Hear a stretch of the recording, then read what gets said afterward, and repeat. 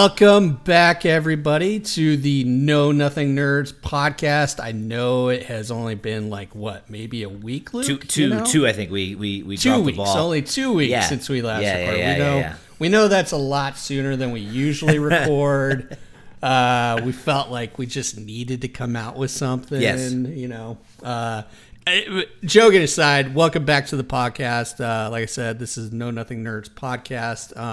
I'm joined always by my lovely, pale-faced, blonde-haired, handsome Luke Westeros Westcott. How you doing? I got my proper title today. And you know what? I'm doing good because Why is that? House of the Dragon trailer, man. Did you see that? Holy you know what? moly. I didn't even. Okay, so I'm still a little bit hurt with the way that the last one ended, and it just kind of turned me off.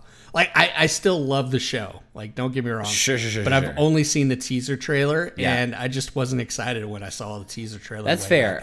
You and a lot of people were also not stoked to see the teaser trailer.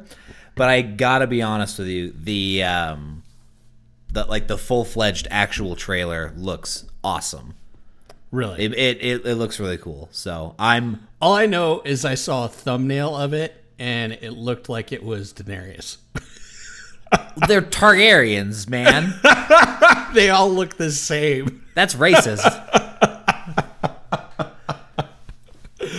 That's just racism. I'm racist against dragon blood people. Yeah. Yeah. That's tough, I'm fine man. with it. You gotta live with that. Now my new thing in life is to just shit on Targaryens now. Yeah, I guess so. Listen, that's fine. I'm fine with that. You can do that. We do got a lot of stuff to dive into today. There's a lot of great nerd stuff coming out, specifically in the movies. That has been dropped. There's one in particular that's huge right now, and I think you guys can guess what that is. Just forewarned, there will be spoilers for certain films. We'll probably be doing spoilers a little. I wouldn't say full spoilers for some of the smaller movies. Like Everything Everywhere All at Once, The Unbearable Weight of Massive Talents. What was the third movie that we? Those two we won't go into spoilers too much for, because I think that you should actually go out to see them, because probably most people haven't seen them yet. Yeah. But we will be spoiling Doctor Strange and the Multiverse of Madness, which is one of the big films that have come out recently. But we'll get into that a little bit later in the show, where we'll talk about our experience in watching it and the bigness that came out of that show, or out of that film. But to kick it off, Luke, what's your nerd life been looking like recently? Well, a lot of things have come out in the last 2 weeks since we recorded last. Like a lot in the last 2 weeks, 14 days since we last sat down. We had the Batman. Yep. Let me actually. I want to pull up my my Alamo just to make sure I'm not missing anything. Okay, so oh my God, the Fantastic Beasts. Yep. Batman, I forgot about that. And Doctor Strange. Those are really the three big ones. I think we've had enough distance between us that the Batman is probably fair ground, right? Fair game? Yeah. We think. What do we think? Oh yeah. I loved that movie. Oh my God, yes. Holy moly, that was a good movie. I watched it. I watched it in the theater twice. I was going to go see it a third time, but then it left the theater as soon as it dropped on HBO Max, and I haven't had a chance to go back and watch it again. The again. That being said, God bless America, was that movie amazing. I wasn't sure if I was going to, after the first viewing of it, I was like, is this my new favorite Batman movie? Listen. And then I saw it the second time, and I was like, I really think this is my new favorite Batman movie. I am so happy to hear you say that because I think it's mine too. It's so good. Like, it takes everything that's good about the comic books. Yeah. As far as like the detective side of it, the grittiness of it, like who Batman started out as, and the progression of that character, and what he really stands for, like what is internally going on with Bruce Wayne, as the Batman. And I think it does it in the best possible way. Like, there's like, don't make me wrong, 89 Batman with Keaton, awesome. Sure. Still love the original Batman, 89 Batman, and Batman Returns. I still really think that Tim Burton did a fantastic job with that vision of the movie in that version. The latter two that came after that, a little too Batman 69, a little bit too much of the Adam West style going in there.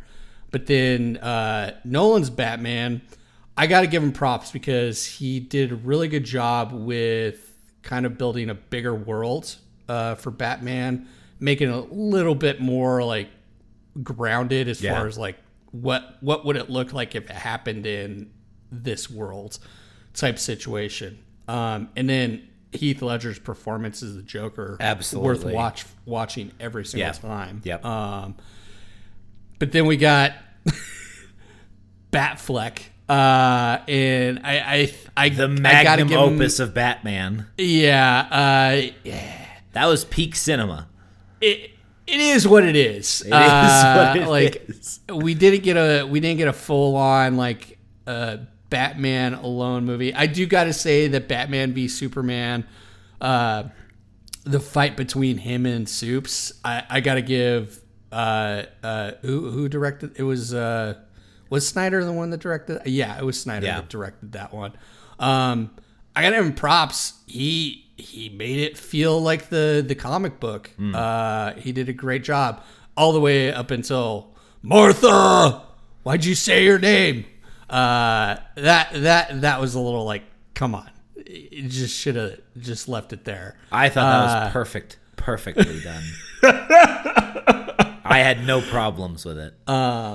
But Matt Reeves, my God, that guy had a vision for the Batman. Yes. And it was absolutely phenomenal. Absolutely phenomenal. It was grounded in a way that, like, the world felt like different from ours, but this is shit that could actually happen. Yeah. Like, yeah. That's the great thing about it. That's the thing that it takes a different approach than Nolan's, is that, like, Nolan still felt heightened. Sure. This one felt like this is the type of stuff that really can come out of this. And then the fact that he used pulled a page out of Fincher's book, Via 7, with Edward Nygma, with the Riddler.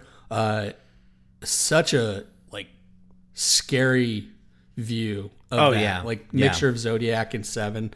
I've never to Paul been Dano for that performance. I've never been like thought that like the Riddler was this bad guy to be terrified of. Like Joker, yes. Yeah. Scarecrow, yes. Some of his other rogues gallery, yes. But the Riddler, I just thought like Riddler was just kind of a joke. But sure. Paul Dano put some icicles in my blood. Like I agree. It was some damn scary shit. And the way that Pattinson, like everybody was shitting on him. They're like, the Twilight boy, sparkly vampire boy is going to be Batman. I don't buy it. And I was like, I learned my lesson with some actors long ago. Just give them a shot. Yeah. They may fail. They may come up. And like his performance as both Bruce Wayne and Batman was absolutely phenomenal. Absolutely 100% phenomenal. He was a tortured individual, and it came through on screen every single time. Like he used the suit to emote, like as hard as that had to have been. Like I felt every every moment of what that character was going through the entire thing. I never worried about his performance, just because after I saw The Lighthouse, that sort of was like, oh, okay, Pattinson, he's got chops. You know what I mean? Yeah. And I have never seen the Twilight movies, so maybe that also helps. Kudos to you. Maybe that also helps me somewhat, just because I don't have that, you know, lingering over me. But once I saw Lighthouse and then heard that Pattinson was going to be Batman, I was like, oh yeah, totally. Like, all you need to know about his performance in Twilight is it just looked like he was trying to hold in his shit the entire time. Don't we all? Yeah. Like, I'm holding in a shit right now. I am too. So we're going to wrap this up pretty soon here. Yeah. So we go both do number 2s. And then in fucking Tenet, he was insane too. You know, he's great. As much as like that movie was mostly spectacle, and my brain still can't fathom what the hell was actually going on. Although I trust that Nolan like connected all the dots. Like he did. I still trust me. I have a very high function, like very a lot of IQs that I carry around with me. So I was following Tenet the whole time. I watched a video. New Rockstars did a video where they did the timeline for Tenet, and it's like, it looks like it connected. Like I still don't understand how it connected, but it looked like it looks like. But yeah, Pattinson was awesome in that. Yes, I really enjoyed his performance. That was one of those things in Batman. Yeah, that's one of those things where I was like, okay, he could probably play Batman pretty well, and he fucking nailed it. Absolutely, he did. So yeah, that was a huge thing. We also had Morbius come out. What's that? What movie is that? Sorry, Morbius. I don't think I've ever heard of that in my entire life. It's probably a good thing you've never heard of that. I'm joking. Yeah, I know. Playing into the joke of when they announced it, I was like, okay, cool. They're bringing vampires into the Sony Spider-Man verse. Like, cool. And Leto, I was like, he's good, but I think he's a little too full of himself. You think Leto's good? No. Well, he used to be good. In like, what specifically? Like Dallas Buyers Club, I think was the only thing. Dallas that Buyers I Club was really in. good. There was movie he did with Nick Cage. National Treasure. No.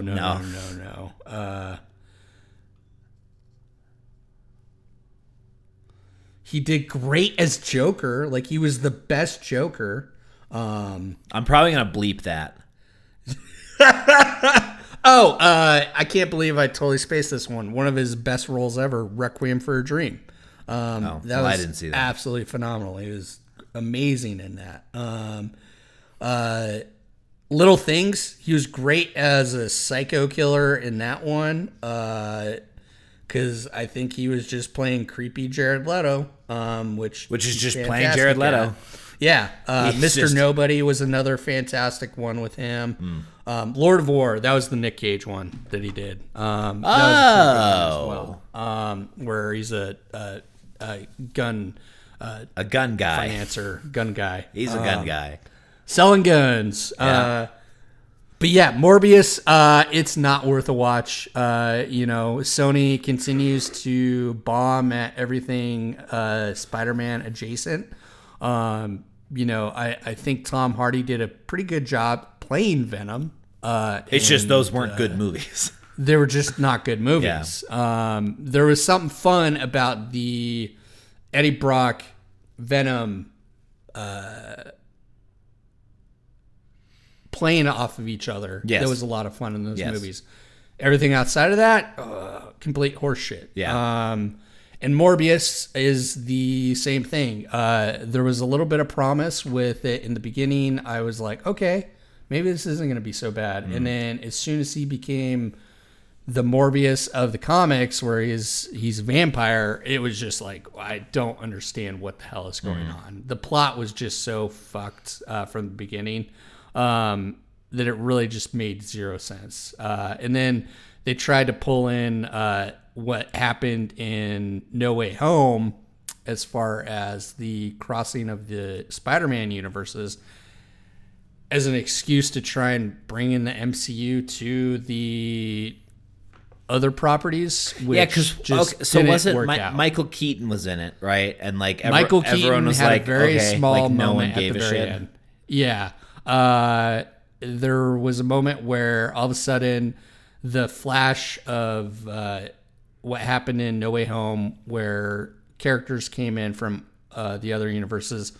So Michael Keaton from the Marvel Cinematic Universe, his version, blipped into the Morbius Spider-Man universe. And he's in a jail cell. And he's not a part of that universe. And then he was a good guy. He ended up being a good guy at the end of Spider-Man Homecoming. But then in this universe, they're playing it as he's potentially going to be a bad guy again as part of the Sinister Six. It just didn't make sense logically, the way they set it up. And granted, like with the whole way that the Marvel Cinematic Universe has done things, like you got to throw certain logics out the window. I get that. But this was just like, the rules just didn't make sense. Like, how can one person, after Doctor Strange completed the spell, everybody that was not of the Earth 616 universe was pulled out and taken to their own universe. Yet somebody from the 616 universe can be pushed into another universe? That doesn't make sense. It was illogical that there just needed to do something to try and get a build-up for a Sinister Six film. And yeah, so that's trash movie. Don't see it. Don't worry. I'm not going to see that. Don't you worry about a thing. So what else has been on your nerd radar? Okay, Tokyo Vice on HBO. Okay, I need to see it. Yes, you do. I've been sleeping. No, you definitely need to see that. And then I haven't started it yet, but two other things really. The Staircase on HBO as well. Okay. Just because of the cast, honestly. Just because Colin Firth, right? Honestly, yes, because I wow. That gets me very excited. Toni Collette, obviously. Yeah. I'm excited for that, and then at some point I will finish the final season of Ozark, which just came out. I'm still sleeping on that one. I haven't watched any of Ozark yet. Dude. Ooh. Talk about a show that like fucking gripped me, because holy moly, that show is spectacular. You would be so in love with everything about that show. Yeah. The cinematography, the acting, the writing, the directing. I keep getting told about that, and I just get stuck in watching other things. That's fair. Is there anything other than that that's like keeping you from watching it? Like, are you I don't want to? Yes. So so as far as TV series, there's two big ones that have kind of raptured my attention. Sure. Like over the last few months specifically. Yeah. So there's Taylor Sheridan who directed Wind River. Oh my goodness. Hell or High Water. Hell or High Water, and then Yellowstone, which is Yellowstone is my number one favorite series of all time. Like, there's no doubt about it. Like, that's I will start season 2 eventually.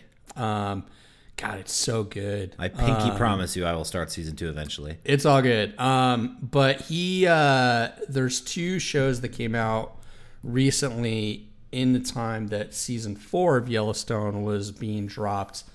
Mayor of Kingstown, that's right. Which is a story. It's Jeremy Renner. He's playing a consultant for the prison system, where he's working with the deals out between the guards and the inmates of this prison in Kingstown.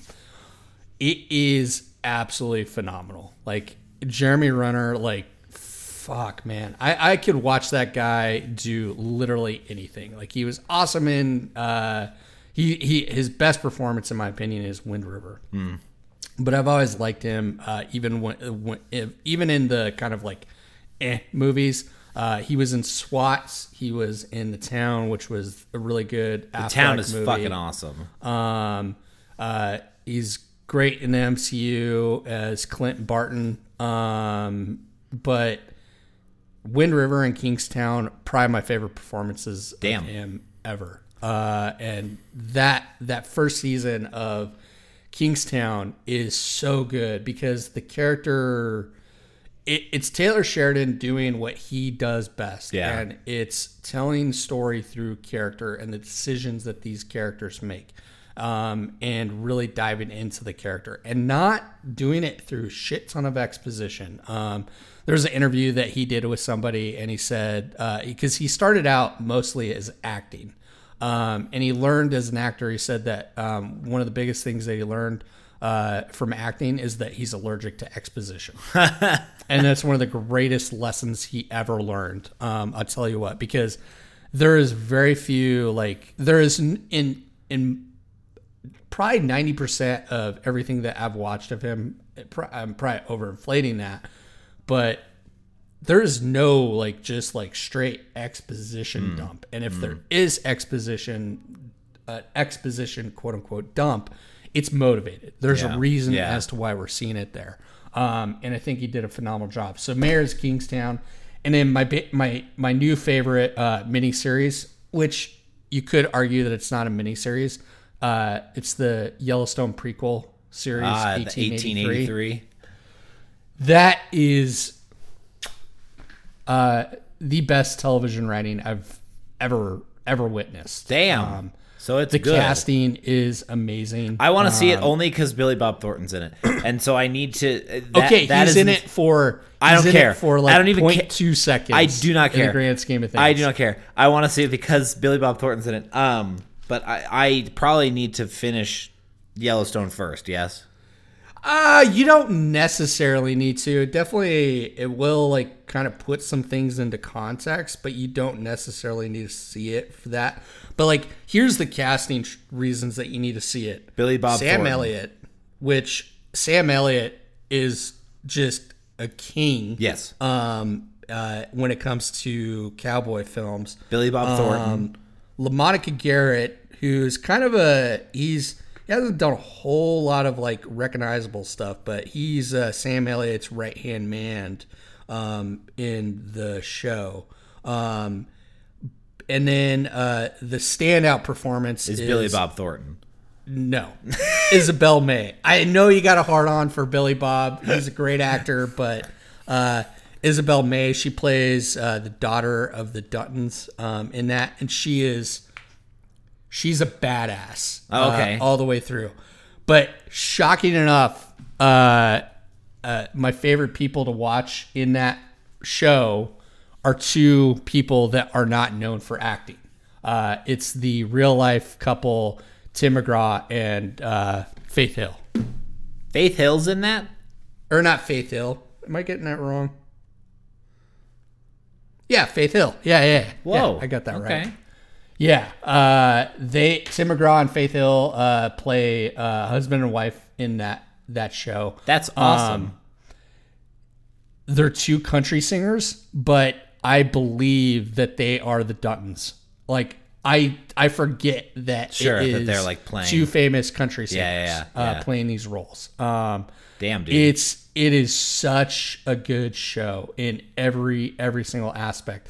One of the greatest things about it is that, and I'll stop chomping at the bits after this, is that the other character of the show that is experienced from the beginning, the very, very, very beginning, all the way to the very end, that their performance sets the entire stage for it. And it is something that writers fail to include in stories like this.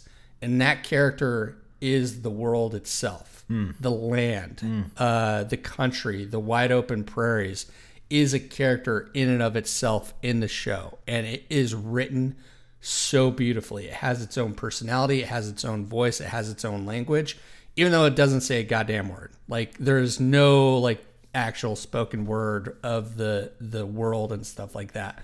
But it speaks volumes. Yeah. It is amazing accomplishment. It's brutal. It's beautiful. And it is unforgiving throughout the entire show. And it speaks louder sometimes than the actual like actors in the scenes. Sure. So yeah, damn, man. It is worth a watch. Damn, for sure. So fantastic. I got one nerd thing that I kind of got on this kick recently, and it's a YouTube thing. So this is something that I said that I wanted to tell you about. Yeah. So I was watching YouTube, and I got recommended this video because I do watch a lot of Mr. Beast, and there was a channel that came up, and it said we snuck into Mr. Beast's warehouse in a vending machine. What? And it was put out, the video and the idea was put out by a creator channel called J Stu. Have you heard of them at all? Nope. So J Stu, it's two guys primarily. Andrew Sates. Oh God, I feel terrible right now. Andrew Seitz and Justin Stewart. They're the two main guys of the channel. And they got big because they're doing kind of like these non-risk prank type things. Like they're doing pratfalls in front of people, taking stuff out of people's hair. So like they say like, oh, you got something in your hair, and they'd reach over and they'd pull like a freaking pool noodle over their head. So they do just weird non-threatening pranks, which turned the YouTube world into people doing these riskier and riskier pranks that I hate. But then they also would build forts. So like they would build a fort inside of a Walmart, or they would hide out in a fort in a Walmart. Yeah. And they just continue to get bigger. Well, I was watching the video and I was like, this Andrew guy looks really familiar. I was like, I recognize him from somewhere. And then Justin Stewart came on the video, and I was like, that guy, not only does his face look familiar, but his voice. I know that voice from somewhere. Like, he's got a specific sounding voice. And I was thinking about it, and I was just like, wait, is that? Holy crap. So their YouTube channel is 6 million. Their main YouTube channel is 6 million subscribers. Yeah. I went to school. I went to film school with Justin Stewart. What? And he's so not the same person that I went to film school with. Holy shit. It was so funny. So I know somebody YouTube famous. Yeah. And it's so hilarious because I realized it and I was like, dude, he is so much different. Like, the voice is still the same. Yeah. He still has the same voice. So, like, that's the thing that really clicked. But he doesn't really look like the same Justin Stewart that I went to school with. And, like, if you're hearing this, this is all love. This is not this is not me like slamming you or anything like that. He was a scrawny little nerdy kid that, like, he seemed like that class clown type that you would go to high school with. He was probably like 18, I think. 18, maybe 19 when we were in film school together. I think he was only there for like a year or two. But he was talking about, like, he was doing a YouTube channel when we were in film school. Back then. And, like, who would have thought? Yeah, it's hilarious. That's awesome. But they do all kinds of crazy stuff. I've been watching their videos. Like, huge props to them for making it somewhere. But him and his buddy, they're based out of Colorado Springs. No kidding. Which is awesome that we have YouTube famous people in Colorado Springs. So check them out if you get a chance. JStu, that's just JSTU on YouTube. If you like Mr. Beast type videos, you really like the antics that these guys get up to. They like to do fort building and crazy budget challenges. So a lot of fun. Oh, yeah. Here's the sneaking into Mr. Beast video. Yeah. Magnificent. That's so cool. Yeah. That is so cool. So let's dive into a couple of movies right now that kind of recently came out. Before we get into that, though, like, I want you... Okay, so I'm a huge nerd, right? Huge nerd. Yes. Take a guess at what I have seen the most in theaters right now, that I've actually gone to the theater to see the most right now at Alamo. Unbearable Weight. Nope. Oh, God. Okay. Shit. The most, and sorry if you can hear the lawn. I've seen it 4 times already. The lawn people are right outside right now doing the lawn. I can hear them. Can you hear them? Yeah. Is it going to add good Foley for the podcast episode? Yes. Yeah. We'll just put, like, in a non-visual medium, we'll put a lawnmower guy just lawn mowing behind you in the video. This will be our first video episode of the show, and we're gonna put that out there that he's doing that. So I've seen this movie 4 times already. You've seen this movie 4 times. Is it new? Is it just coming out? No, it's newish. So it's come out in the last month, pretty much. And is it something that we agreed to talk about today, or are you about to surprise me with something? I'm about to surprise you with something. Oh, fuck. Okay, hang on. I get to do some investigating. Is it Top Gun Maverick? No, that hasn't come out yet. And God, no. I'll see that once and then say goodbye. Is it... Well, the Downton Abbey movie hasn't premiered, so you can't. Is it The Northman? Bingo! Boom! Oh, my God. I haven't seen it yet, but I'm going next week. Dude, it is worthwhile. Like, okay. I'm not going to spoil it for you. I'm not going to spoil it for anybody. This movie it's a fucking masterpiece. Shit. There is no, like, way around it. Is it scary? Does it have any scary bits? No. Because there might be Eggers directed, but there might be some like little, but nothing like crazy at all. Sure. It is a masterpiece of filmmaking. There hasn't been a movie that I've been so pumped for in a long time. Damn. Like I said, I've seen it 4 times. And I am not bored of it. I saw it last night. I'd go back and see it again tonight. Damn. Like, it is poetry on the screen. Just to give you an idea of it, it's the story. It's an old Norse mythology that actually inspired Shakespeare's Hamlet. Yeah. It's the original version. Yeah. So Shakespeare was adapting, which is hilarious to think of. Like, it's crazy to think that he like adapted a movie that wouldn't come out for. Yeah. And The Northman it's an adaptation of an adaptation of an adaptation. Yeah, it's crazy. It's wild. But the performances in it are amazing, and it's Alexander Skarsgård. Besides the fact that the dude is hot as fuck and half naked for a good portion of it. That's why you've seen it 4 times. Oh, dude. I'm not ashamed to say it. I'm not times. ashamed to say it. That is one sexy man. I Dude, don't I swing saw that way. I don't swing that way, but man. I saw the video of like his personal trainer going through like what it took to get him to get caked up like that before. Dude, and he's already beefed up as shit. God, like, dude. Yeah, and he is like even more beefed up. Yeah. It is amazing, and his performance in it's the best performance I've ever seen Alexander Skarsgård do, and I love him as an actor. Yeah. it is worth watching. Now, I brought up some numbers, and I wanted to talk numbers a little bit. Yeah. This movie while we get serenaded by this leaf blower. Yeah. This movie deserves to be recognized, and it needs to be... More movies like this need to be made.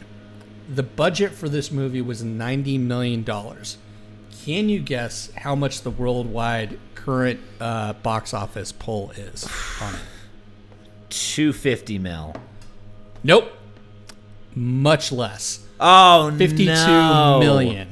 52 million. All right, so I really do need to see it go see it four times now. And it's been out for almost a month now, and it's only done half of what its like production budget is. That sucks. That's because not accounting. That's not accounting advertisement, right? Marketing, right? That sucks to hear because all I've heard is that it's a magnificent film, and it is like it deserves it's gonna take a lot for this movie to be knocked out of my favorite film of the year. Jesus. Like I am close to putting it in my top 5 favorite films. Even with Fantastic Beasts out? Oh, dude. The disappointed look that Twitch just gave me. We could do a whole episode on. I think we need to do another episode on the Fantastic Beasts now that Mysteries of Dumbledore is out. Yeah, like we did do the episode way back in the day, but like, there's a lot that we could break down in just those 3 films in just a single episode. A lot of bad. Oh, a lot of bad. A lot of bad. I've been the coin is still in the air for me on whether or not I like enjoyed that movie. Either way, it's not a good movie, but the coin is still up whether or not I enjoyed it.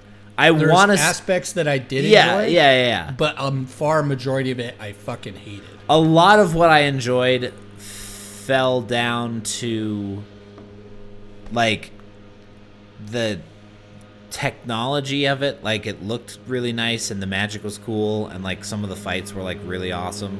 Mm-hmm.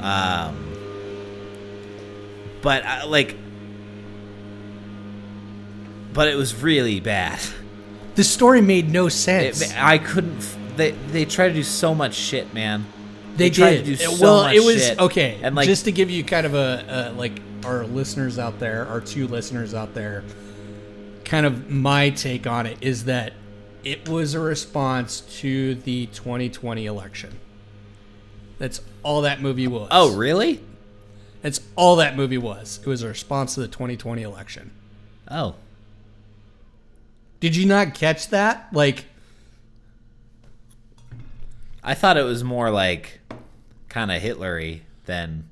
Well, yeah, but it was a direct response to the 2020 election. Like, there is no doubt in my mind that that's what. Now that you've said it, I guess I can totally see it. Like thinking back on how. You got this guy. You have this guy that is trying to fix the election so that he wins. Yeah, but like Trump didn't like reanimate a dead deer. Yeah, but it's still like the allegory is there. Like plain and simple. Like, yeah, all right. Now that you said it, I can see it. Now that you've said it, I can totally see it. And like I people know my thoughts on the 2020 election. It was stolen from Trump. Trump. I'm gonna put presidential music under this, so keep talking. Trump was the greatest. No. I fully believe Trump is an idiot. The dude, like, it's a big lie. He did not win the election. All that stuff.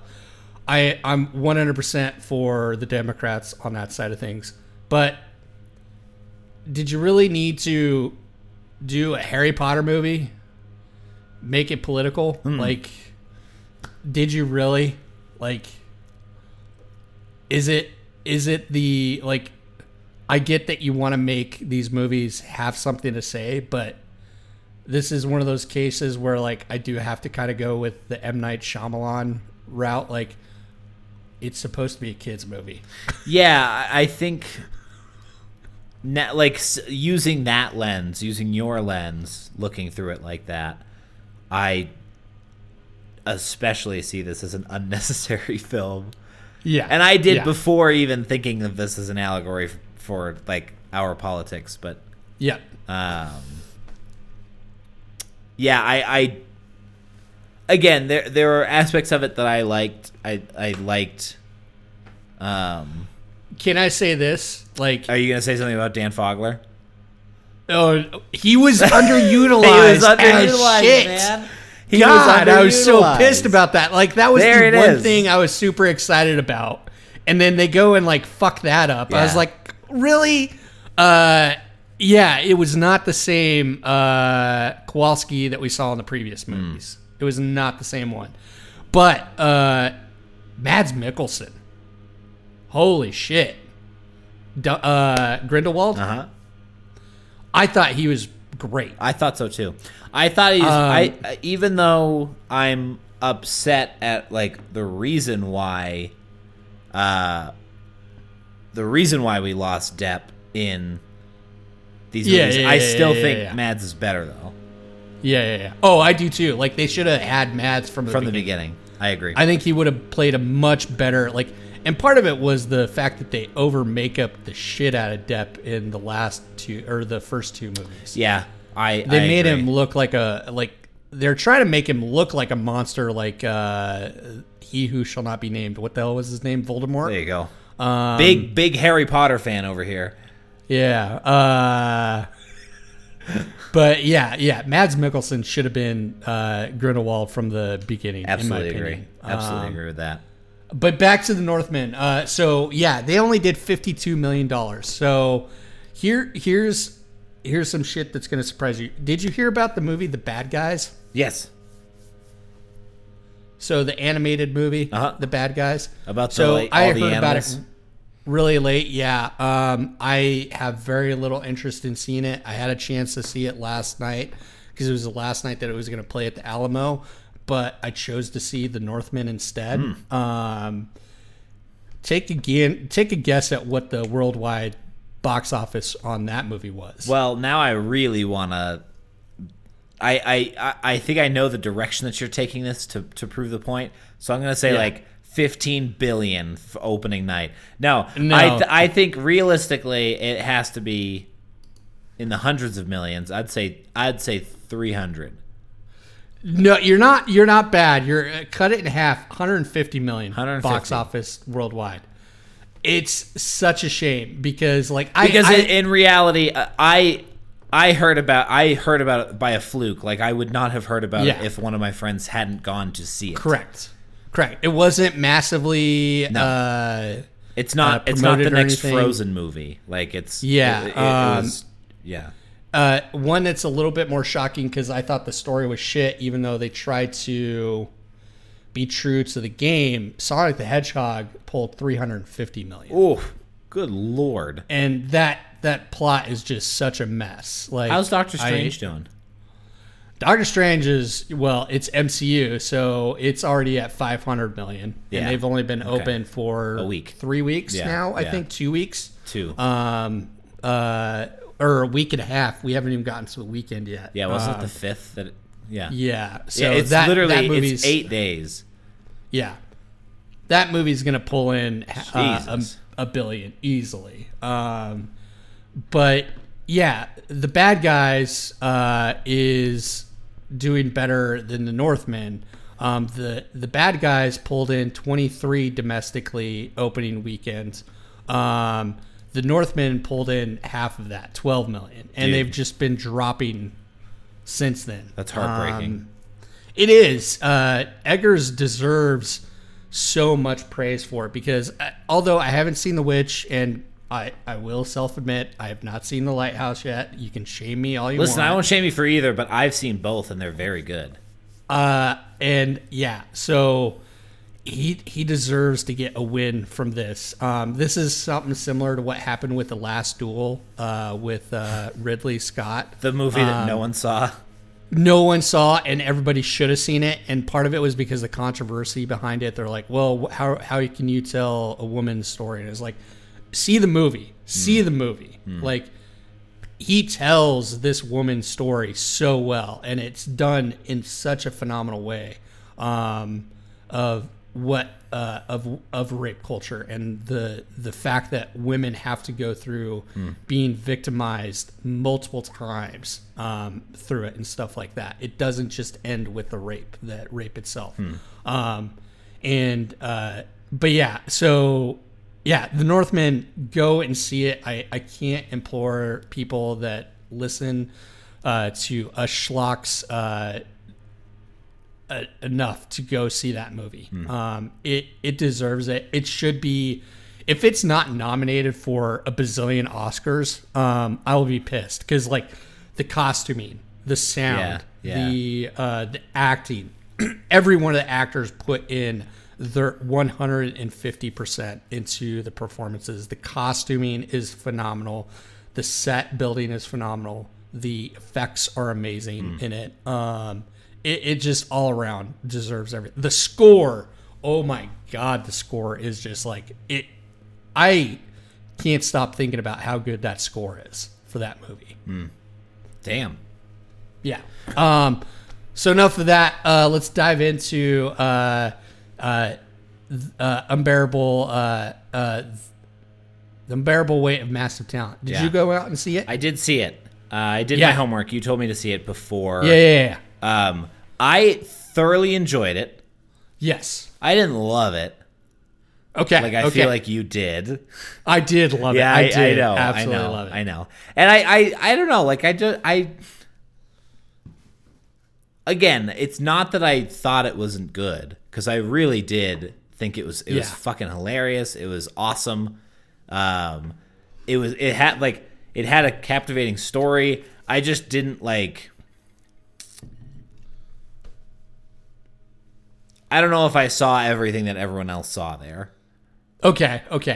Had you seen many Nick Cage movies prior to this? No, and that's another thing. Okay. Like, I saw Face Off once, and I saw two of the National Treasures. Okay.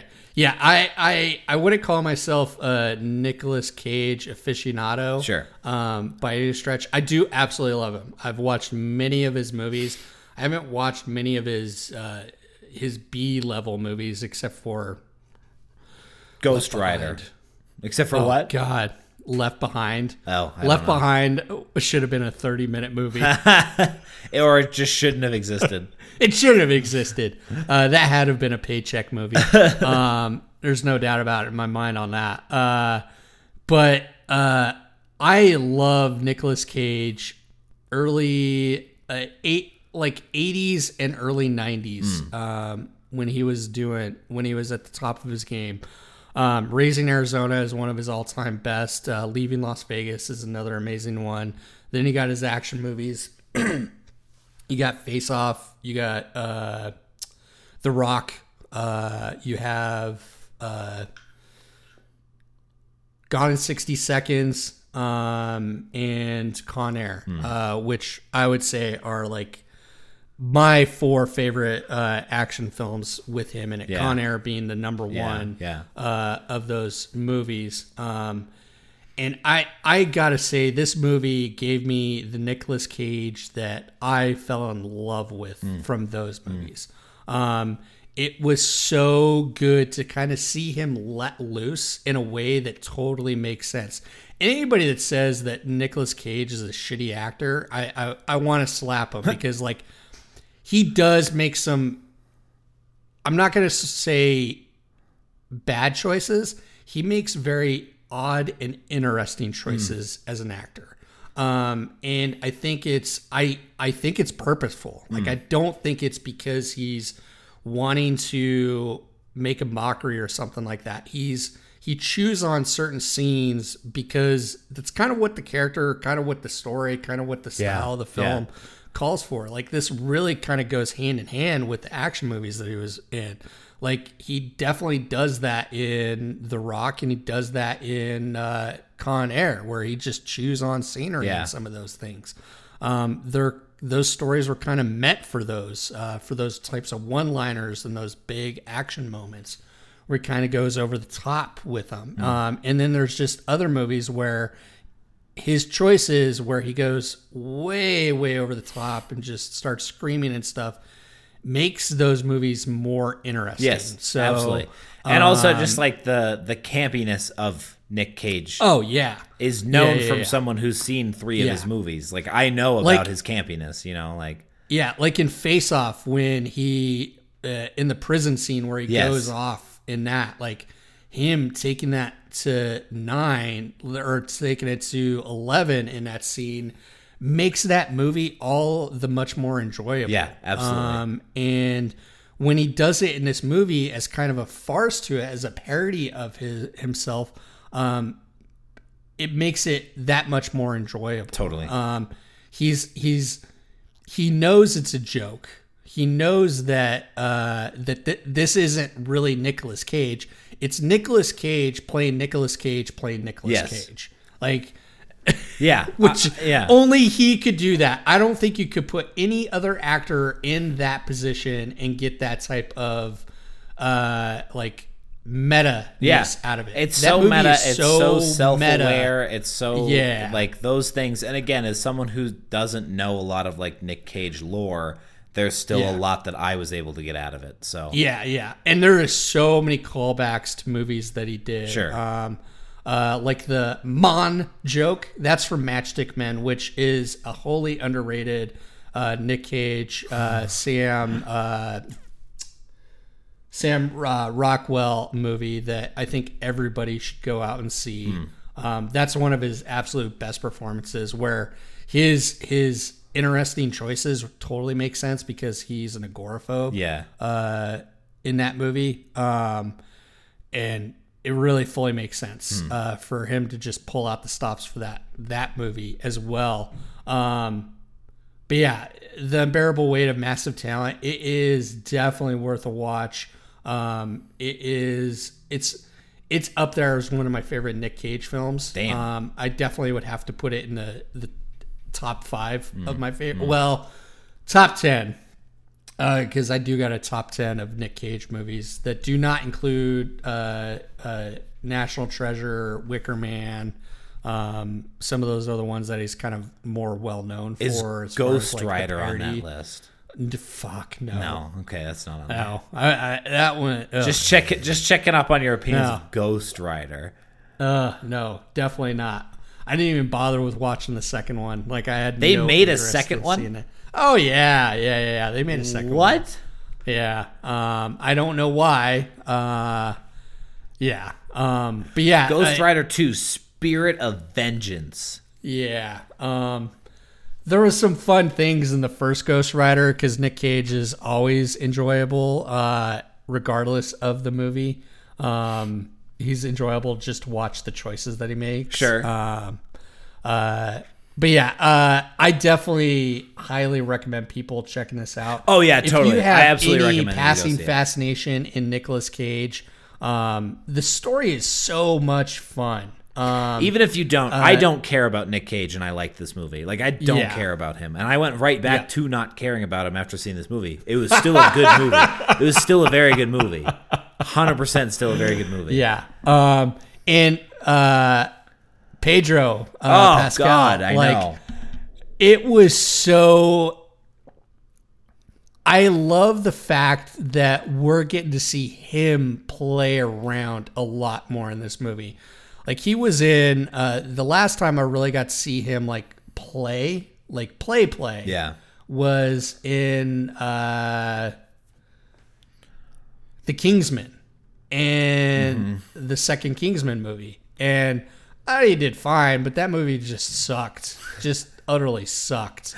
But in this one, we've seen him play the serious roles. Like in Mandalorian, he plays more of a serious guy in that and stuff like that. But this one, he's just having fun. He just gets to ham it up, with a really fun character. Yeah.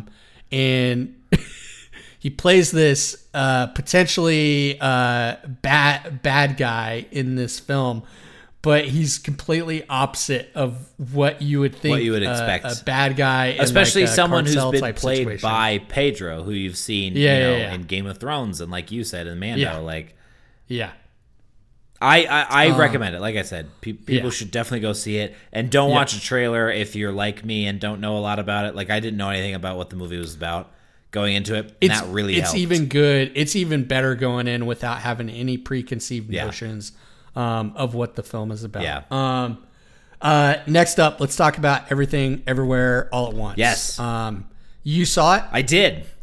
Yeah. I've seen that 4 times. Okay, so did you see Swiss Army Man? No, but that was the first movie that the Daniels did. Yes, yeah. And I know about its quirkiness, and and it's not surprising to see that evolution end up with Everything Everywhere All at Once. Yeah. So I saw that. I think it was opening night. I went and saw that movie. And there was a Q&A, a pre-recorded Q&A after the movie, and I had some moments where I was listening to the interview where I was like, "Oh, you guys kind of pissed me off a little bit."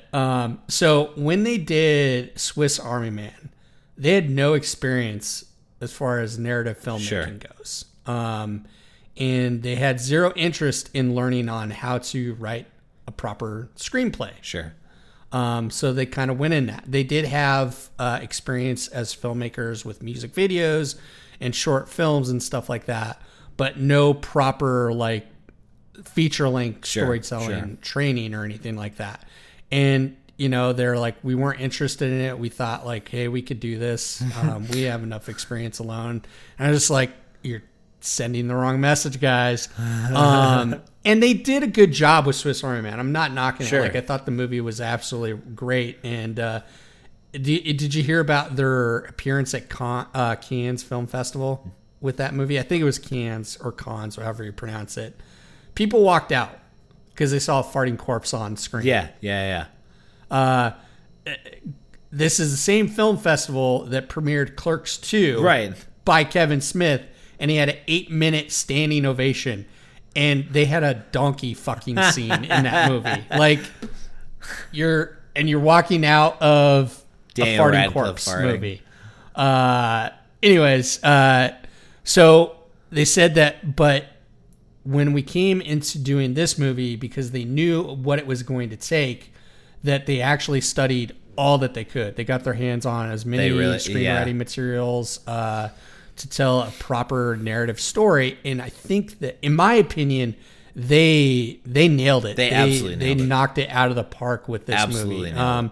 Like, I will say with Swiss Army Man, like, character-wise, the characters were phenomenal. The deeply going into what was psychologically going on with Paul Dano's character, they really connected us to that. But as far as the story-wise, like, there wasn't much of a story. Sure. It wasn't much of a plot to that story. However, with Everything Everywhere All at Once, the plot has the main drive of the story through Evelyn's character is seen throughout the entire thing. There's an arc of that character through the story, through the situation that she comes to find herself into. And the underlying story of the whole thing, it's all about that mother-daughter dynamic. And that's the reason why this world is so crazy, because there's a broken relationship. There's a generational gap between mother and daughter here. And them making mistakes, like honest mistakes. Like, they weren't necessarily intentionally making these mistakes, but that's just kind of what caused the world to do it. And visually, it was absolutely phenomenal. Absolutely phenomenal. The jokes were so funny. Very funny. And it made fun of itself. Incredible. The acting was phenomenal. For crying out loud, like, this is one of the things that really, like, I wish. Let me pull it up. I'm gonna butcher his name. Ke-Huy Quan. You're doing great. The guy that played Waymond. Yeah. Do you know what he's from originally? Nope. Oh, as a kid? As a kid. Oh, fuck. Two big movies, two massive one massive. He was in movie Indiana. and He was a one kid in massive Indiana franchise. Jones. Correct. He That's played the only Short thing I know Round him in from. Indiana Jones. He also was in Goonies. Oh. He quit acting after that, for the most part, and this was his first film proper back to it, and he was the breakout performance in my opinion. I agree. In Everything Everywhere All at Once. Like, I connected with his character so much throughout it. Like, he was just a genuinely good guy. Yeah. And every time he was on scene where he switched into Alpha Waymond and started doing the action bits, the fanny pack. Yes. The fanny pack scene was phenomenal. So good. The best, like it definitely had that Jackie Chan vibe to it. Yeah. Which honestly, like, I would have loved to see Jackie Chan in this movie, but I'm glad that we didn't. Sure. Because of who ended up playing Waymond. But yeah, everything about this movie is top notch as well. Yeah. This is probably my number 2 film of the year so far. I think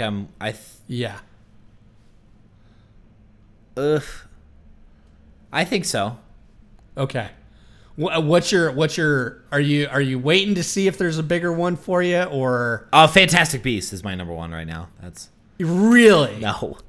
I was like, after what we just shit on it about, podcast over right there. Yeah.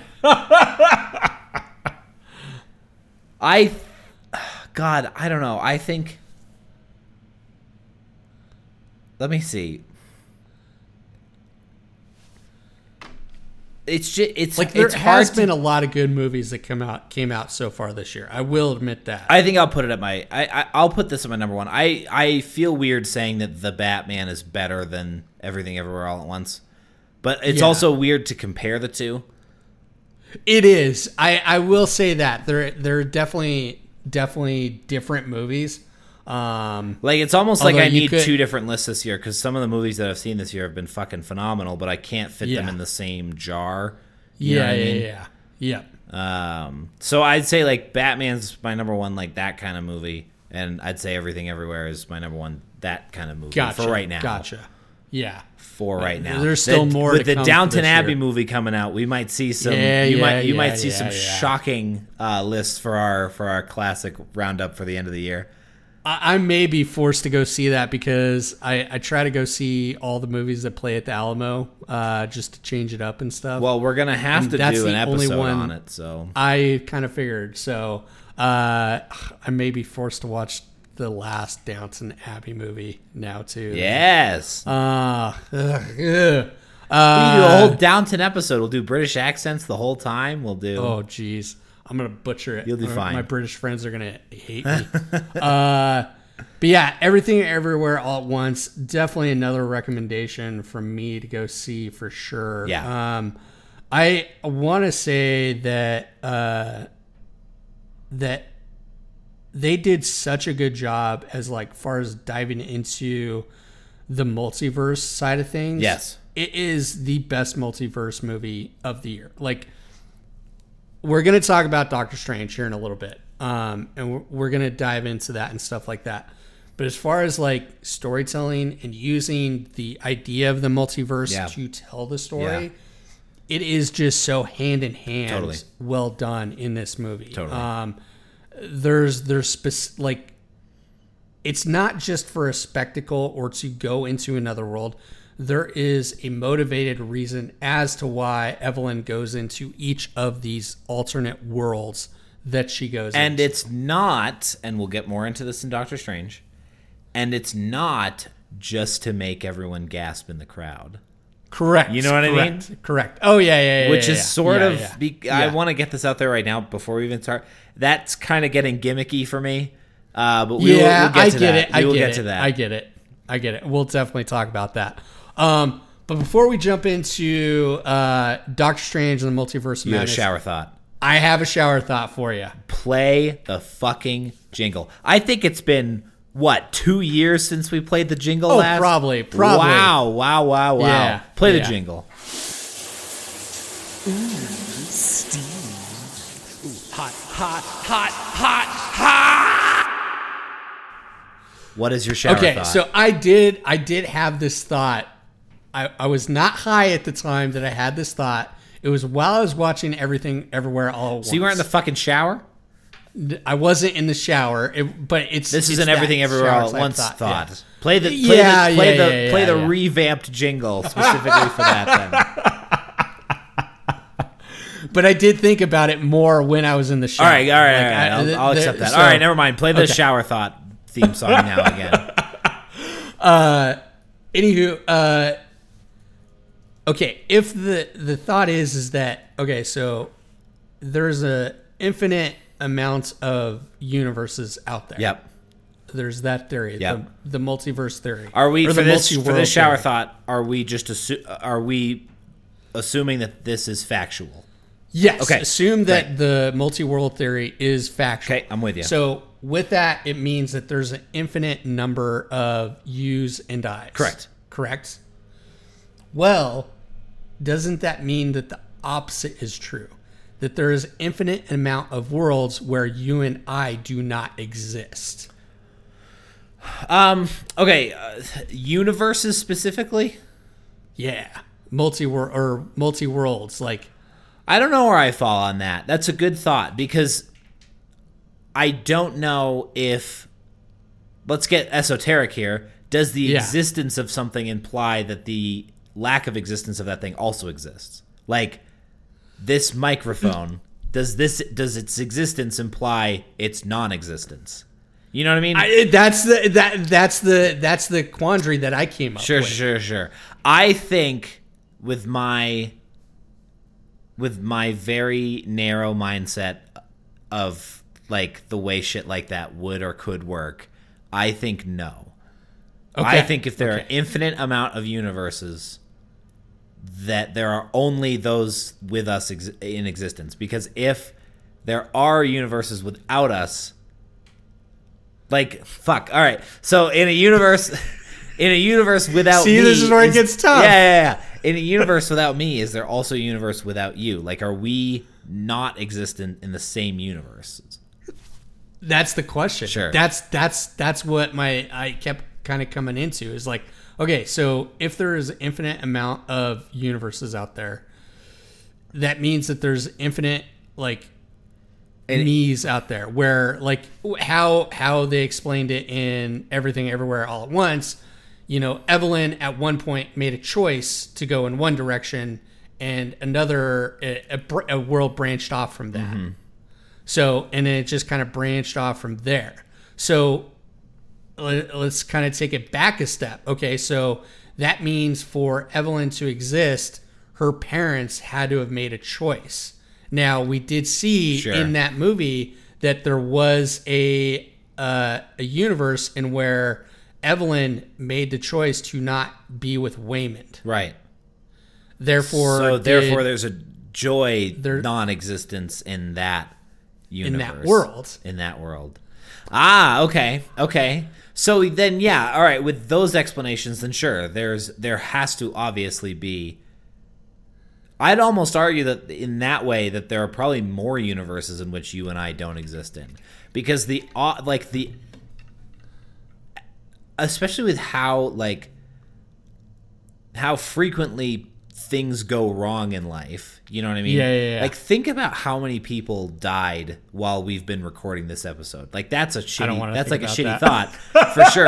But like, all of those people could have eventually had children who would then have an equal amount. You know what I mean? So like that, I think then for sure I'm on board with thinking that there are an infinite number plus one, just making it so that there are more universes in which we do not exist in. Yeah. It's kind of, if you buy into the multi-world, like, thing, that's all also kind of a terrifying thing to think. Oh, totally. Like, there is comfort, some sort of comfort in the idea that, like, there is an alternate you out there that has made better choices than you made. I like to think that. in my opinion, equally comforting to hear that there's a version of me who's made worse decisions than I have made. Yeah. You know what I mean? Yeah, it's true. Because sometimes like, holy shit, I'm the worst. I'm actually the worst. But there's definitely a worse version of me somewhere out there. Okay, if we're gonna go in the extreme on this shower thought here. Okay. Would you so let's kind of blow the lid off here. Like, so say there's a universe where superpowers existed and stuff like that. Okay.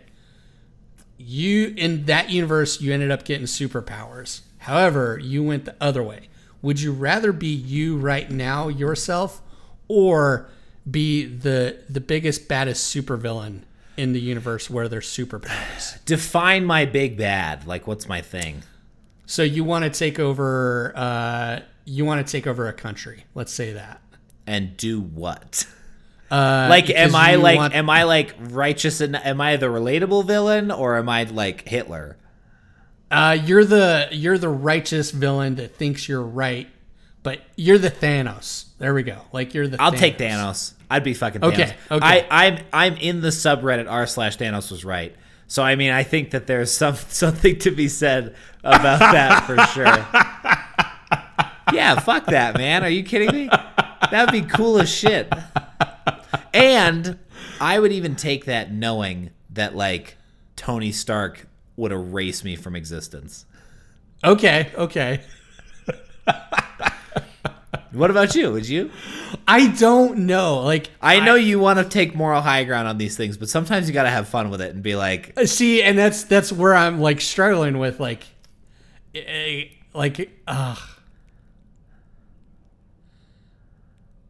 if it was a situation where it wasn't like a Hitler, like, see, that's my thing, right? That's where I draw the line. And for some reason, Thanos killing half of the universe existence is not comparable to Hitler. Yeah. But like, if it wasn't Hitler-esque, like, you know, where it was like a prejudice towards a single group or a group of which specific people, like, it could be interesting to see like that. Like if it was like kind of like the Robin Hood theory. If you're going with the Robin Hood theory type thing, you're doing it in a justifiable reason. Yeah. And I bet you're trying to screw over the big man versus the little man type situation. If I were a Thanos situation, what I would probably do is I would spend more time politicking these views. You know what I mean? Because because as we learned from r/Thanos is right, is there are a lot of people who jokingly or otherwise think that that's not a horrible idea. You know what I mean? And if that's your starting point, and I also have like godlike superpowers, I bet you I could win a good amount of people onto my side. True. You know what I mean? And then maybe it's not like so much of a villain thing. Yeah. But I might rob a couple banks too if I had Thanos powers. Let's just say I wouldn't be. You wouldn't need to. You would just glow the glove and like make the money. Yeah, let's just say I wouldn't be strapped for cash if I had the powers of a god. I actually like if I did have some sort of superpower that could benefit me financially in some way, I would probably take advantage of it in some aspect. Yeah. I don't know if I'd go like I definitely wouldn't like rob like grandma and, you know, Joe Blow down the street or anything like that. What if you found out grandma was like an axe murderer? Oh, then screw her, you know, steal the money and then post a note like she axed off her former husband, you know, before there's a Dungeons and Dragons podcast I'm listening to right now, and every time they kill an innocent, the DM is like, oh, and you just found out they're a serial murderer. They like take moral high ground on every innocent life that gets lost because they're actually every innocent life that they kill, it turns out to be a horrible fucking person. It makes the story feel a little bit more justified. Exactly. That's a good shower thought, my friend. That was very good.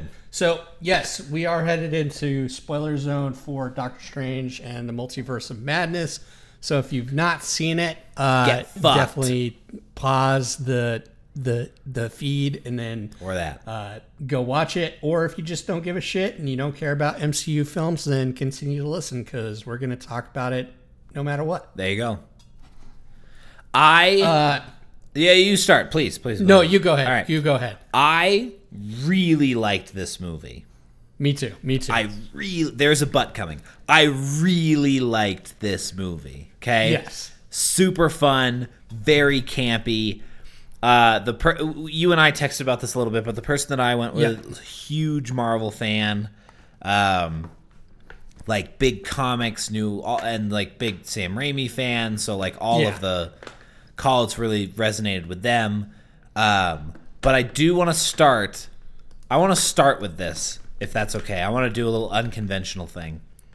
Go ahead. I am getting to the end of my rope of references and cameos and things like that. Yeah. That just sort of feel like they're just there to make the audience gasp and clap. Correct. And there's no one else who does that other than Marvel. You know what I mean? Yeah. Right now, at least, or to the scale that they do. And I don't know, like, it's taken its turn. Like, when it happened in Endgame and when it happened, like, when those big moments happen, like, it's one thing. But to have it happen in every fucking movie now is starting to kind of take its toll. Like, we just had something like this happen in Spider-Man, and now it's happening again in Doctor Strange. And it just seems like it's in every single movie now. It's like, here's cameos, and we got look who we got in this one, and look at this reference, and look at this call. And it's like, as a casual Marvel fan, they are kind of losing me because of that. Yeah. And so... And I understand where, like, the mega fans are losing their minds and loving this, and like, oh my god, like, you got Professor X and all these, like, cool people in there, and I'm like, but I don't know these fucking people. I don't care. Correct. And, like, if you're making a huge... Like, that was, like, the biggest, arguably the biggest part of that movie was that, right, that scene. Yeah. And, like, it was very flat for me because it was like, I don't care. I don't give a shit about John Krasinski. And like, I think you're totally correct, and your point is extremely valid on that. Because in the grand scope of things, like, was that scene absolutely necessary? Right. I argue that it's 30-60. Like 30% needed, 60% fan service. What's the remaining 10%? I would say. The remaining 10% is what the fuck ever. Okay. Type thing. Like, they just wanted it to end. Yeah, which is fine. It's your fucking movie. Do whatever you want. Like, I don't care. However, like, and I will admit, like, I love that moment. It was like one aspect of it in particular, and it was the Professor Xavier reveal that I've wanted to see in the movies forever. And that's to see Professor Xavier hover in his gigantic yellow wheelchair, hover chair. Like, I wanted to see that image on screen and to see Patrick Stewart as Professor that must be Xavier, special. That was super special. In fact, they went as far as getting right down to the right color suit, the right color striped blue and black tie. Like that seeing that image on screen in a theater was absolutely, like, just shot me right back to 10-year-old me reading the comic books, watching the animated show. Totally was down for that. Outside of that, though, like, it didn't necessarily need to be a part of the story. It didn't need to be a big draw of it. There is so much more about that movie that is worth talking about more than that individual moment in that scene. Yes, granted, I love seeing fan cast John Krasinski as Reed Richards, seeing him as Mr. Fantastic. Absolutely awesome. I hope that he's the Mr. Fantastic that we get in the Fantastic Four film. And then also fan casting his wife, Emily Blunt, as Sue Storm would be awesome.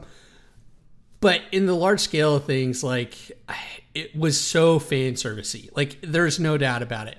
Like Captain Carter, Maria Rambeau as Captain Marvel, and Black Bolt.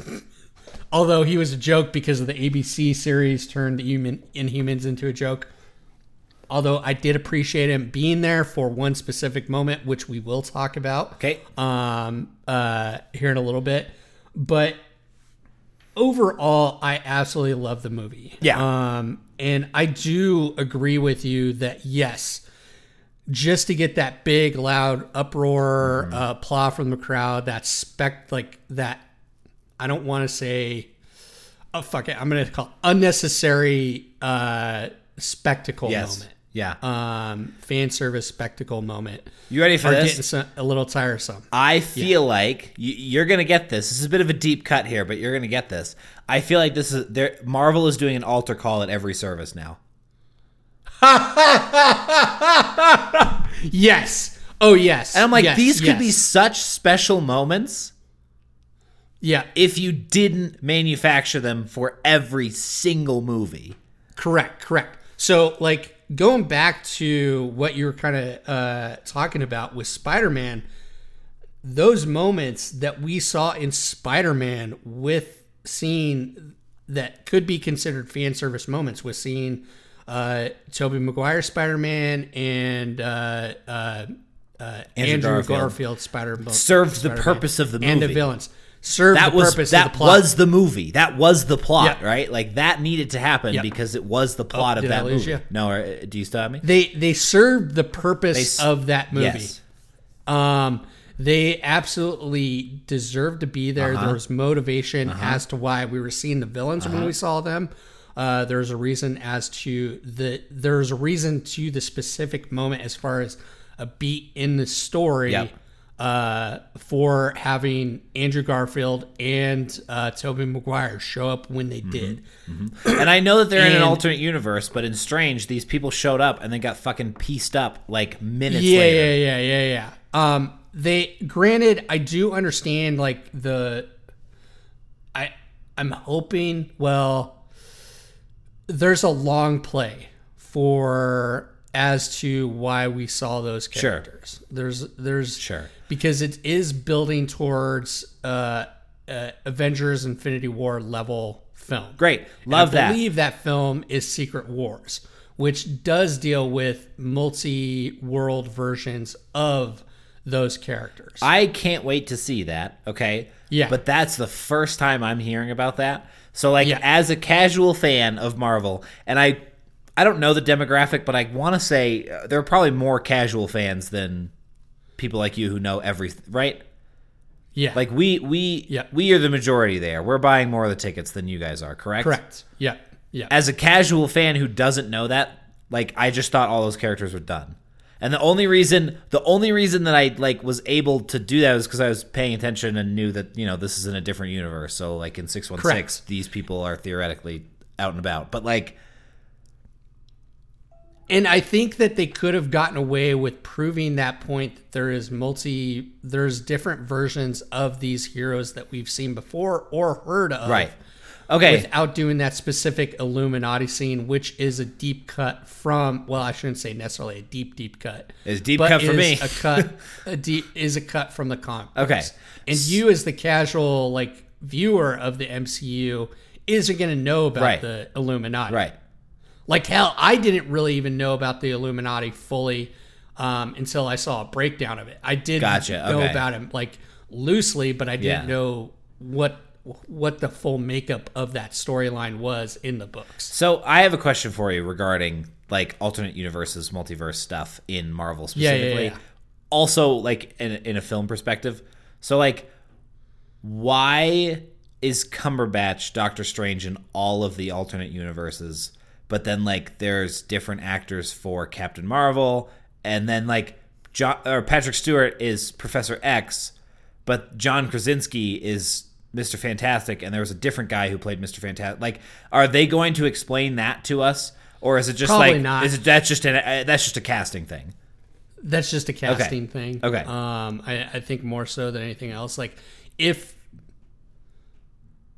they were like the Maria Rambeau as Captain Marvel is just that Maria Rambeau ended up got blasted by the Tesseract radiation over Carol Danvers. Like she was because her in the Marvel Captain Marvel movie, they had a race to get to the airfield to see who was going to go up with Dr. whatever her bucket is, Marvel, to go in the test plane.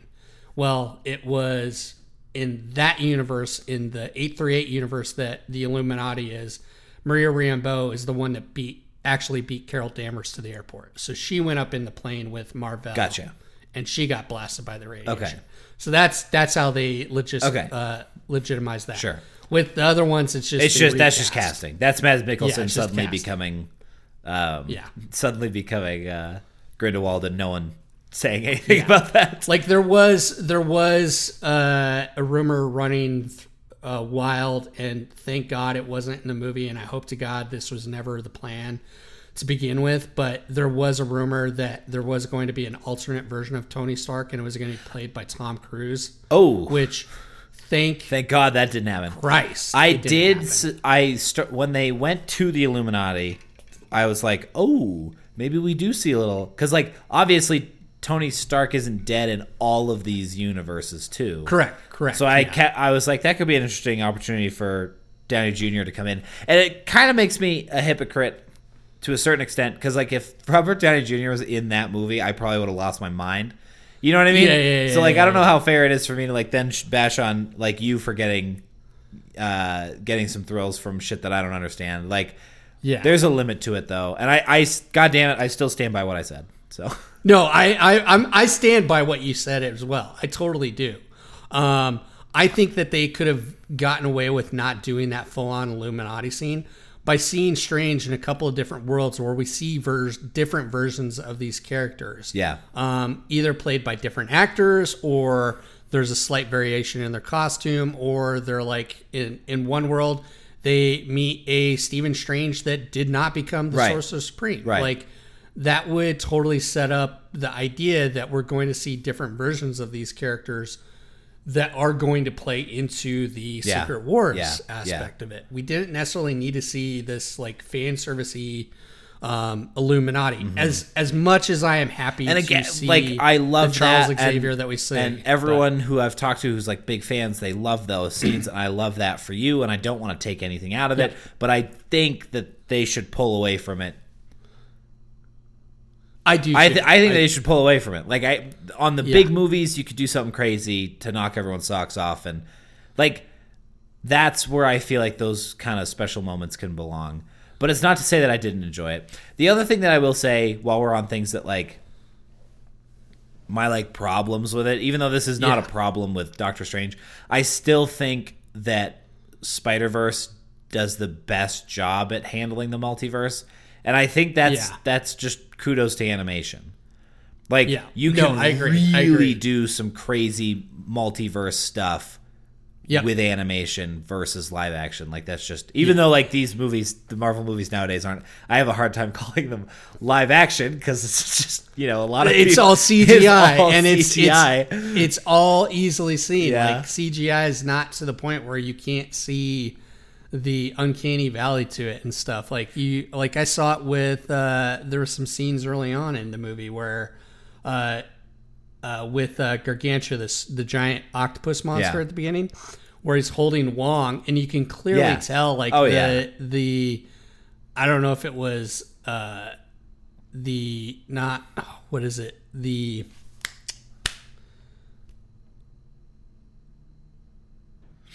when they're trying to put it all together, what is it called? When they're trying to put what all together? Like when they actually got the effects in place, they put the elements in there, and it has to go through this whole like hour-long process of like rendering and stuff like that. You could tell the rendering was off on that because like Wong was clearly not like fully in the grasp of that. Yeah. Like, he was just floating around and like scooting back and forth. Yeah. Yeah. Like, there's a lot of that still. And I mean, like what we're seeing today is the best of the best that is available right now. Don't get me wrong. And it looks awesome. It's miles better than what was seen in Lord of the Rings. Oh, for specifically sure. Yeah. Fellowship of the Rings. Yeah.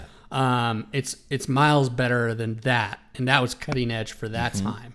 But yeah, you're 100% right. Like it's a little bit harder to call this like fully live action when there is so much animated aspects to it. But the full-blown animation provides them a space to put like a pig Spider-Man in the universe and have that be like perfectly acceptable and be like, this is awesome for what this is.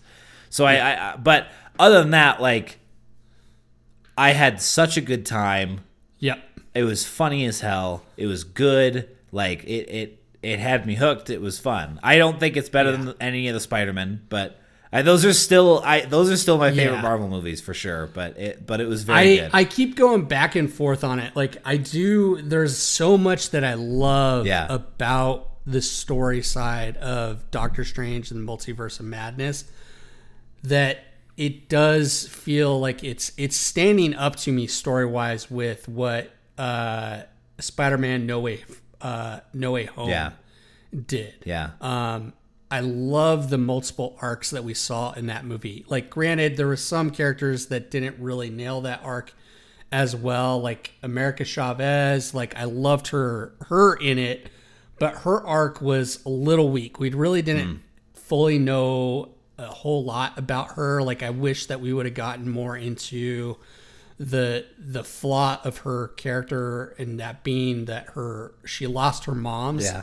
I wish that was a little bit more highlighted, but I do love the arc that Strange went through on this one, and I especially love the arc that Wanda went through. Incredible. The Scarlet Witch. Like, she was good. The main character of the story. I don't care what anybody says. It may have Doctor Strange's name on there, but she had the biggest arc of that entire story.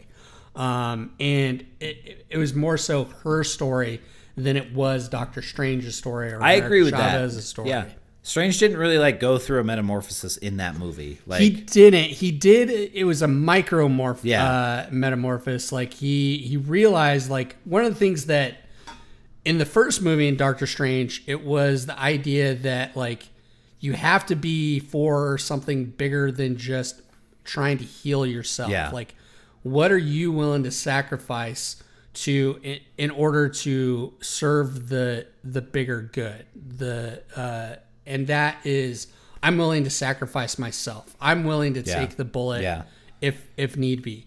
In this movie, it was about letting go a little bit of that control, being the support to the person that's going to be actually, and that all stems from like that first moment where we saw Stephen Strange in the operating room in the first movie, where he was the one, like Christina said, you always have to hold the knife. Yeah. Like, he's the one that had to save that guy's life. Yeah. It had to be him. Right. Like, he wasn't going to let anybody else save that guy's life on that operating room table. In this movie, it was about Stephen Strange letting go and seeing that there's somebody else that is better to solve this problem. All right, that's that. Yeah. So I did like that arc, although it was understated. Like, I think, like, I think the emotional punch. Understated. I think the emotional punch was bigger for Wanda. For Wanda, yeah. Yeah. Very much so. Yeah. Because it was about closing that loop with what happened in WandaVision. Which I didn't see, but still I felt that more. Like, Yeah. Like, WandaVision, everybody should, if they haven't seen Doctor Strange yet, and if you're still listening to this. Why are you still listening? Sorry. But you should go back and watch WandaVision to really get that full, like, story arc, because the end of WandaVision, like, there was still a question to be answered from her. Like, it did finish out the story. She did correct her mistakes, but by the end of the post-credits scene of that film, we saw that she was still deeply wounded from the events that happened to her in Infinity War. Yeah. The death of her lover, like, where she literally killed her lover, and she brings it up in Doctor Strange, like, I killed him for nothing. I literally killed him for nothing. And you're the reason for that. And, like, justifiably so. Like, what, like, it was, or not justifiably so, like, she did have every right to feel that way, that it was Strange's fault, because even though Strange was trying to do the right thing, it was his fault that Vision ended up being killed for no reason at all by her hands. But yeah, that side of things, like I do got to give it props, and I really like the story part of it. But as we're talking about it, I do think that No Way Home is still probably my favorite so far of the MCU films. Just because of everything was motivated. Yeah. Now, where I do think, and this is probably the reason as to why I'm on that fence of like, is Strange my favorite MCU film, is because Far From Home, while the story was great, it felt like a Marvel movie. Yeah. It looked like a Marvel movie. It was directed like a Marvel movie. It was there wasn't anything that was like that was different about it that wasn't like in the other two Spider-Man movies at all. Sure. With Doctor Strange and having Sam Raimi at the helm as the director, we got a completely different looking Marvel movie. Yeah. Like, I don't care what anybody says. Yes, there are those very like Marvel aspect moments, like the Illuminati scene, very much a MCU type situation. But as far as the directing, the style, the look, the tone, the elements used, the storytelling devices used in it, that was all Sam Raimi. Yeah. The camera work, for crying out loud, like that was Sam Raimi Film School 101. Totally. The way that they did the camera movements in there, like he put you at unease by the way that they did the camera angles and stuff like that. Very emblematic. Like, if you haven't seen a Raimi movie, the way that he shot at odd angles and moved the camera and stuff like that, very emblematic to the first Avengers film, where we're on the helicarrier and I think it's the Mind Stone starts fucking with everybody on the helicarrier, and they start getting angry with each other and arguing. And the camera starts doing some weird angles and stuff like that to get you feeling unease, unbalanced and stuff like that. Sam Raimi was one of the OG originators from this.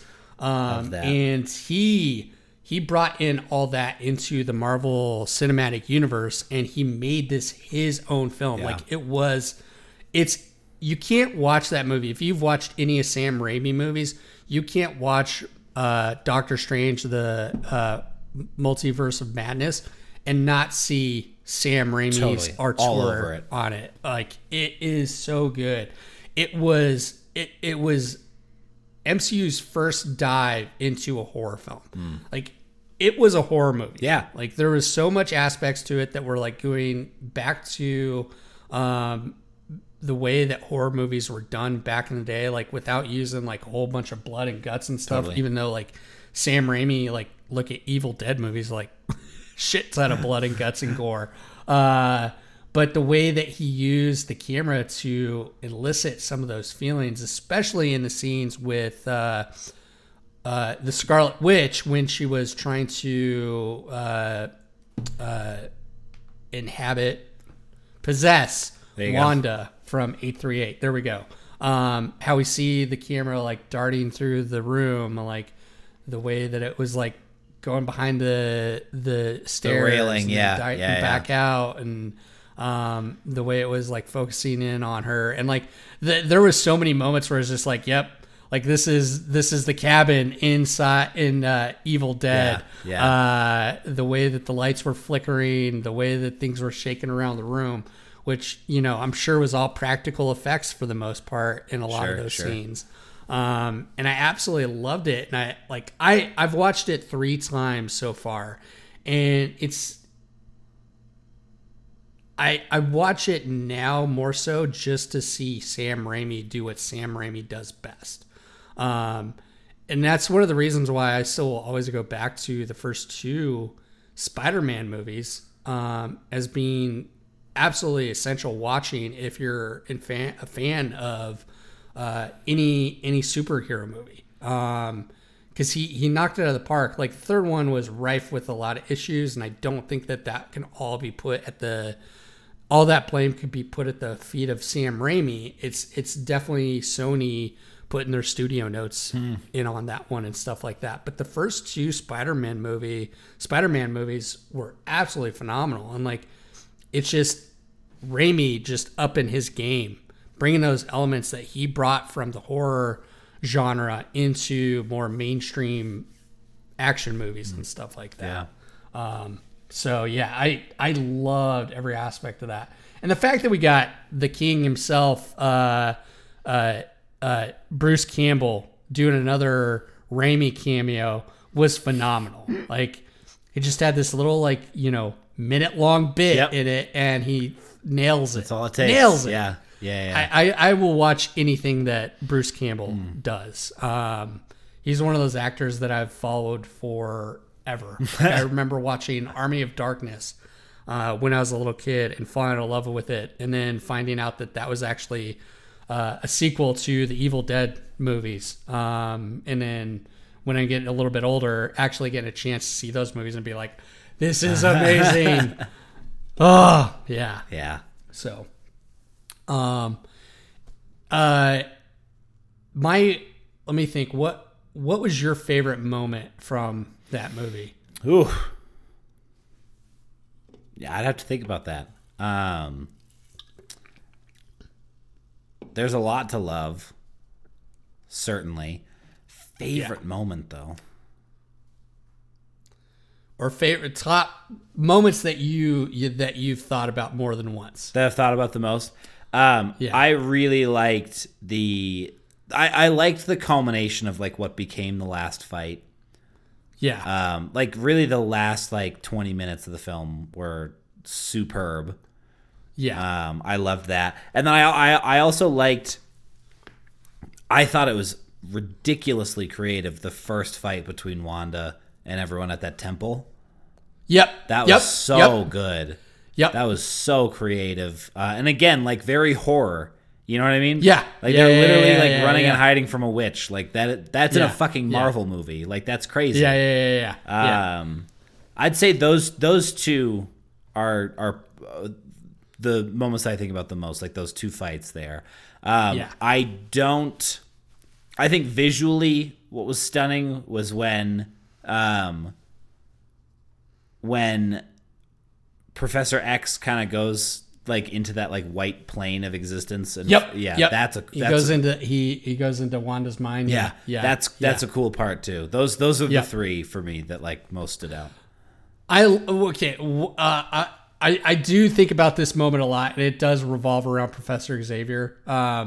There's two things that I really like about the moment in the Illuminati, in the chamber and stuff like that, is when we see Professor Xavier first do his dive into Strange's mind and stuff like that to show him what happened to 838 Strange, is how they manifested his power visually, where you saw the little the circles radiate and warble the image and stuff like that. That's straight out of the TV series, the animated show, and the books. Like, I love the fact that they finally visualized his power that way instead of just like look at the screen like you're like really thinking about something, Patrick. Like, just look like you're concentrating really hard, and then we won't have to do any CG. So I love that fact about it. And then the other thing about it is that like he nails Professor Xavier. He is Charles Xavier. Like, there's nobody like McAvoy. I love McAvoy, but he's not Patrick Stewart. Sure. He's a decent younger version, but he's not Charles Xavier. Charles Xavier forever and ever will always be Patrick Stewart in my mind. He's perfect casting for that. The thing that he said, which is a callback to Days of Future Past, which is the best X-Men movie of the reboot franchise, where he says that that line of like, just because something has happened doesn't mean a person can't change. That whole line, he said that in that movie, and then he reused that line in this movie, as like a call to Doctor Strange. Yeah. And it's like there's some subtext to that. Sure. It's that Sure. like not only are we talking about that, like, yes, this is a different Strange and he has different choices that he can make that are different from ours, but this is also a call directly to 616 Strange of like, just because you think you're on this path does not mean you have to make the same choices that you've made in the past. Your future is completely open. You're not destined to this one fate. Like, you can choose a different path for yourself. And ultimately, that's what he does in that movie. But I have to go back to you. The thing that I think about most in the movie is not the Illuminati scene. It's not the Professor Xavier stuff.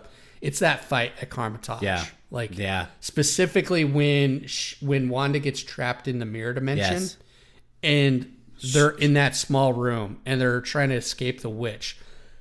Oh my God. Like, it was so good. The tension was so ramped up, the way that the camera worked. You just like, she's at every reflective surface and like you see the puddles around at first and you're like, wait, what?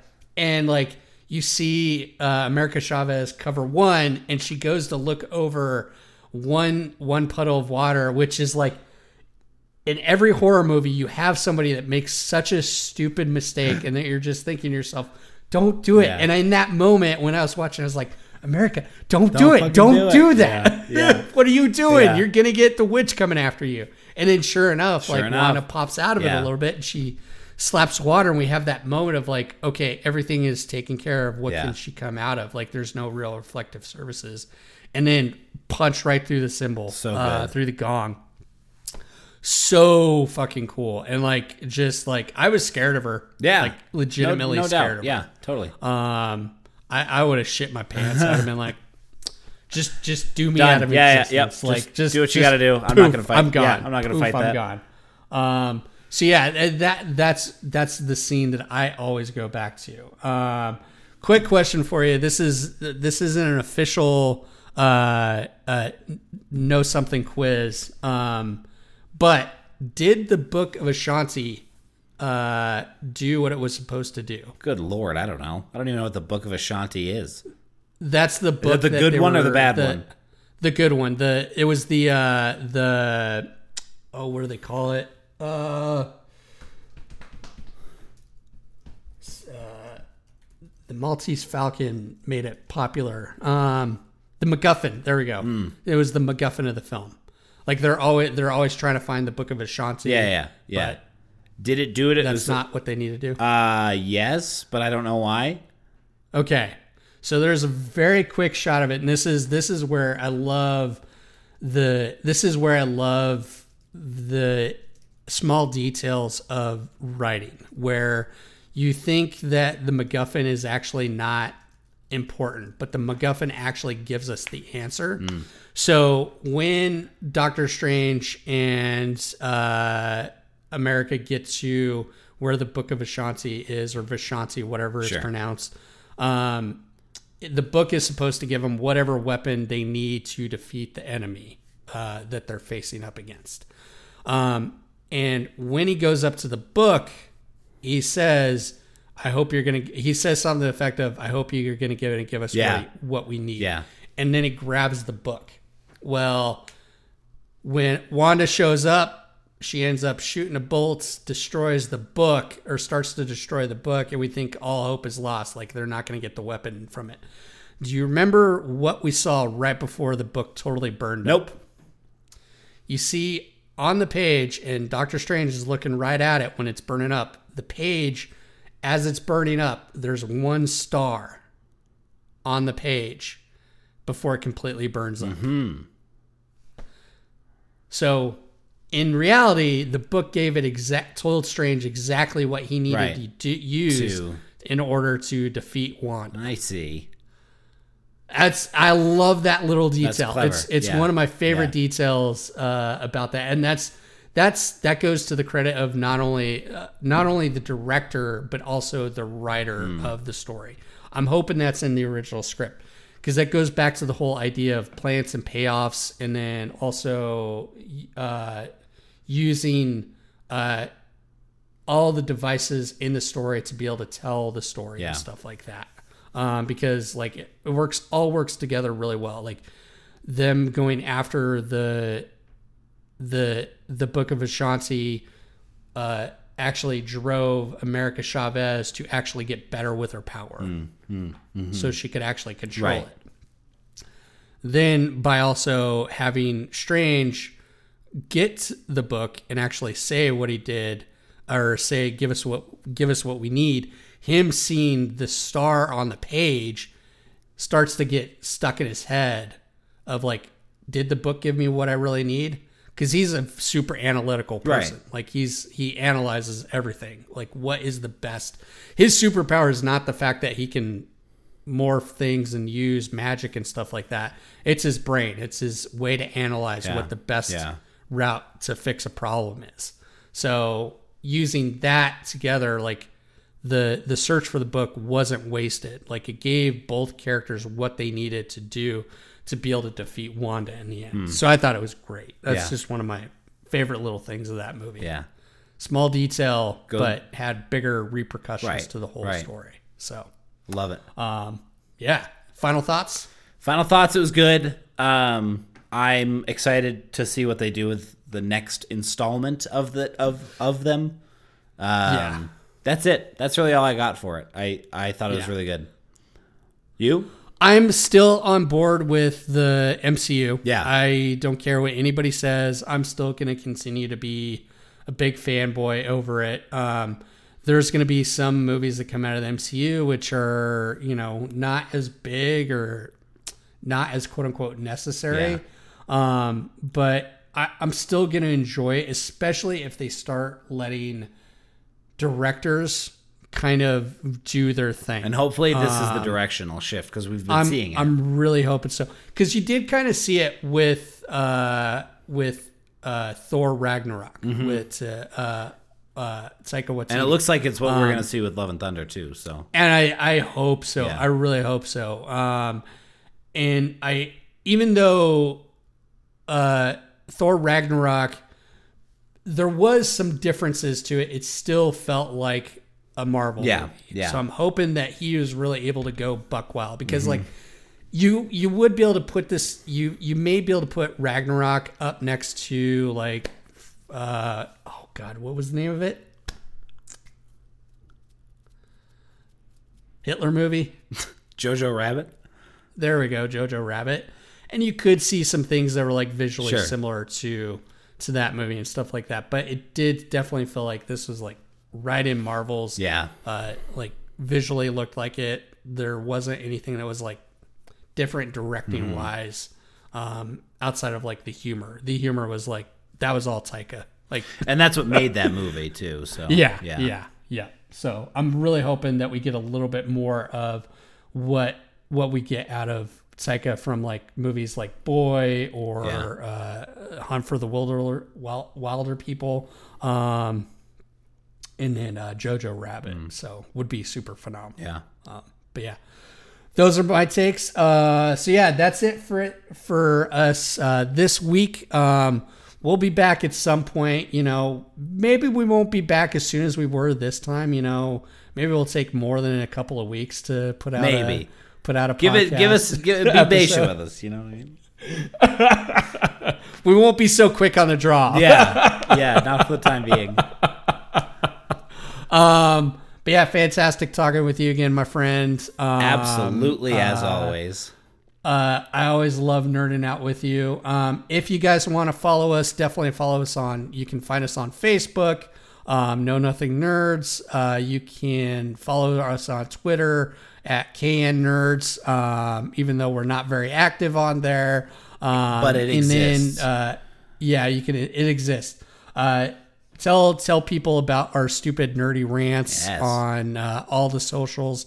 You can find us anywhere that you find podcasts. Tell them just search Know Nothing Nerds, and our two dumb faces will show up with our beautiful radio voices. Yes. So yeah, but yeah, that's it, and we'll talk to you next time. Bye. Bye.